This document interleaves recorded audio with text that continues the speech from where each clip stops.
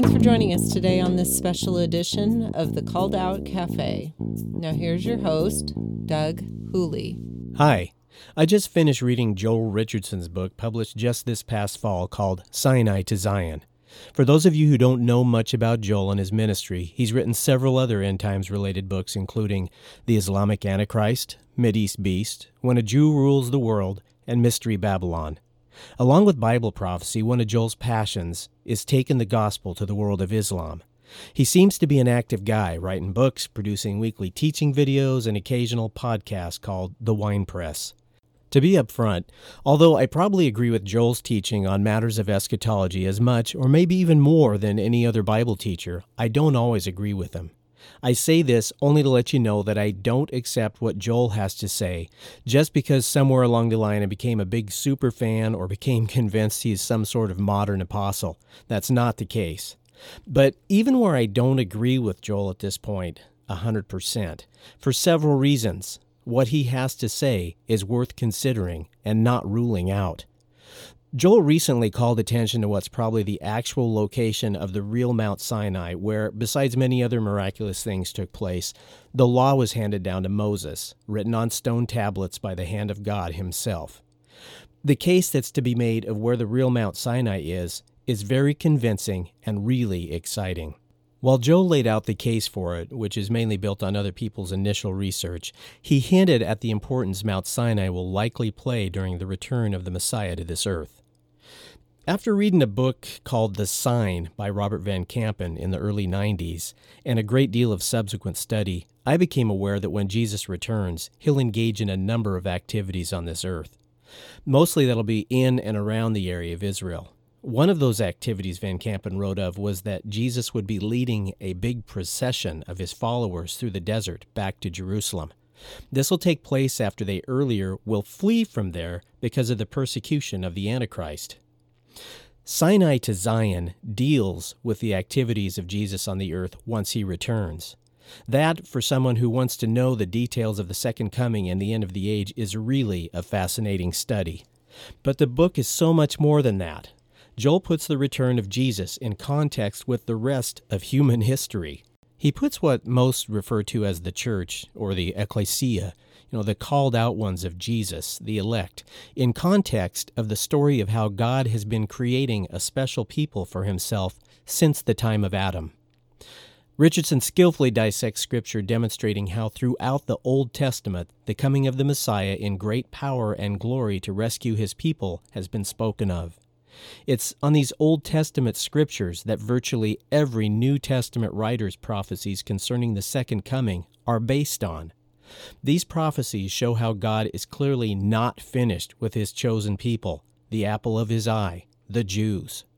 The more I've studied, the more I've become convinced that if you don't understand the future role of Israel, and that they are still at the center of the story God is telling, along with the star of the show, Jesus, you have no chance of understanding prophetic scripture. This is for a couple of reasons. First, as Joel points out, we 21st century Gentiles need to understand the Old Testament prophecies concerning the end of the age as a first century Jew would have. Secondly, we need to discard any narrative that God divorced Israel and took the church as his new bride, as those who believe in replacement theology believe. The church did not replace Israel and assume all of her promises.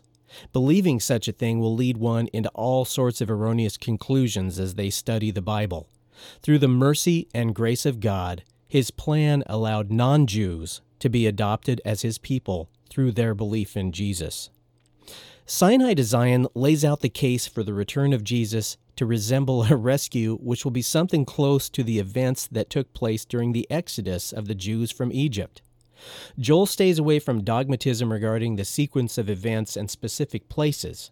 There are not many hills that he appears willing to die on in this book. However, he's not shy about offering what is an expert's, his opinion on those things. I don't want to make a mess of the brilliant job that Joel did making the case, but essentially, this is my greatly boiled down takeaway. Sometime towards the end of the tribulation period, Jesus will send out his angels to gather his elect from the earth. Once we've met the Lord in the air, as the Bible says, he'll most likely descend to the earth along with myriads of angels and those who have just been gathered to him. Joel makes a good case that this landing spot will quite possibly be Egypt. A surviving remnant of the Jews will have fled. Many will have fled to Egypt. This remnant will recognize Jesus as their Messiah. One of the reasons that they'll do so is because of what's called the sign of the Son of Man. That sign may end up being the same sign that they would all be familiar with from the Old Testament whenever Yahweh was present, a pillar of fire and cloud. From Egypt, they'll start up their epic journey, likely following a course roughly the same as the Hebrews did when they fled from Egypt a long time ago, experiencing supernatural protection from their enemies all along the way. They'll travel to Mount Sinai, and from there, they'll travel north to Jerusalem.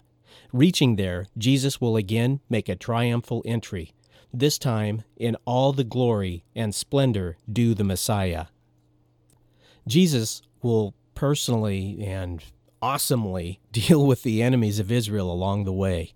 By the time he reaches Jerusalem, his robes are said to be red with blood. Once all the enemies of Jesus have been dealt with, he'll take his place on David's throne in Jerusalem and establish his worldwide rule from there.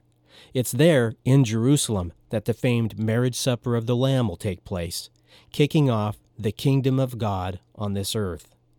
To learn all of the scriptural reasoning behind what I just said, study your Bible for 20 years. Or if you want to take a shortcut and get a head start on it, just read the book.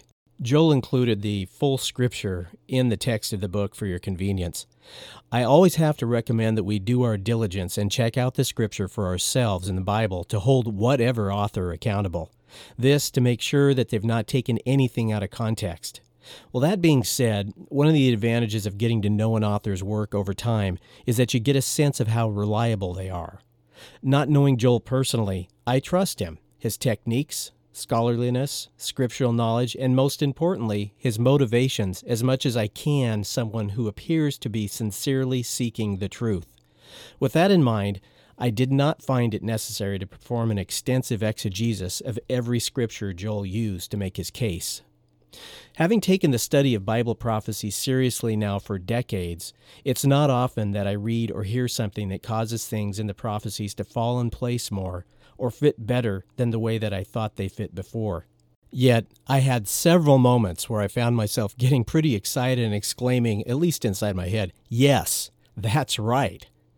I, in fact, was moved to tears by the last regular chapter in the book, which Joel provided a sequential and topical summary of how things will most likely play out upon Jesus' return based on Scripture. I'm interested to know if the book will affect someone newer to the study of the end of the age in anywhere near the same way. Joel Richardson did the work in his book, Sinai to Zion, to provide a framework for anyone who will take the time to understand the events of Jesus' return to this earth, something I believe to be a worthy study for everyone of God's elect. I'm sure that I'm going to use the book as a reference on into the future. I think Sinai to Zion may be Joel Richardson's most important work so far. I thank God that he used Joel in such an important way as to pull together the Old and New Testament and fill in some blanks and correct some misconceptions about the return of Jesus to this earth. You can get a copy of the Kindle or audio version of Sinai to Zion on Amazon. To get a signed hard copy of the book, you'll need to go to Joel's ministry website. That's called joelstrumpet.com.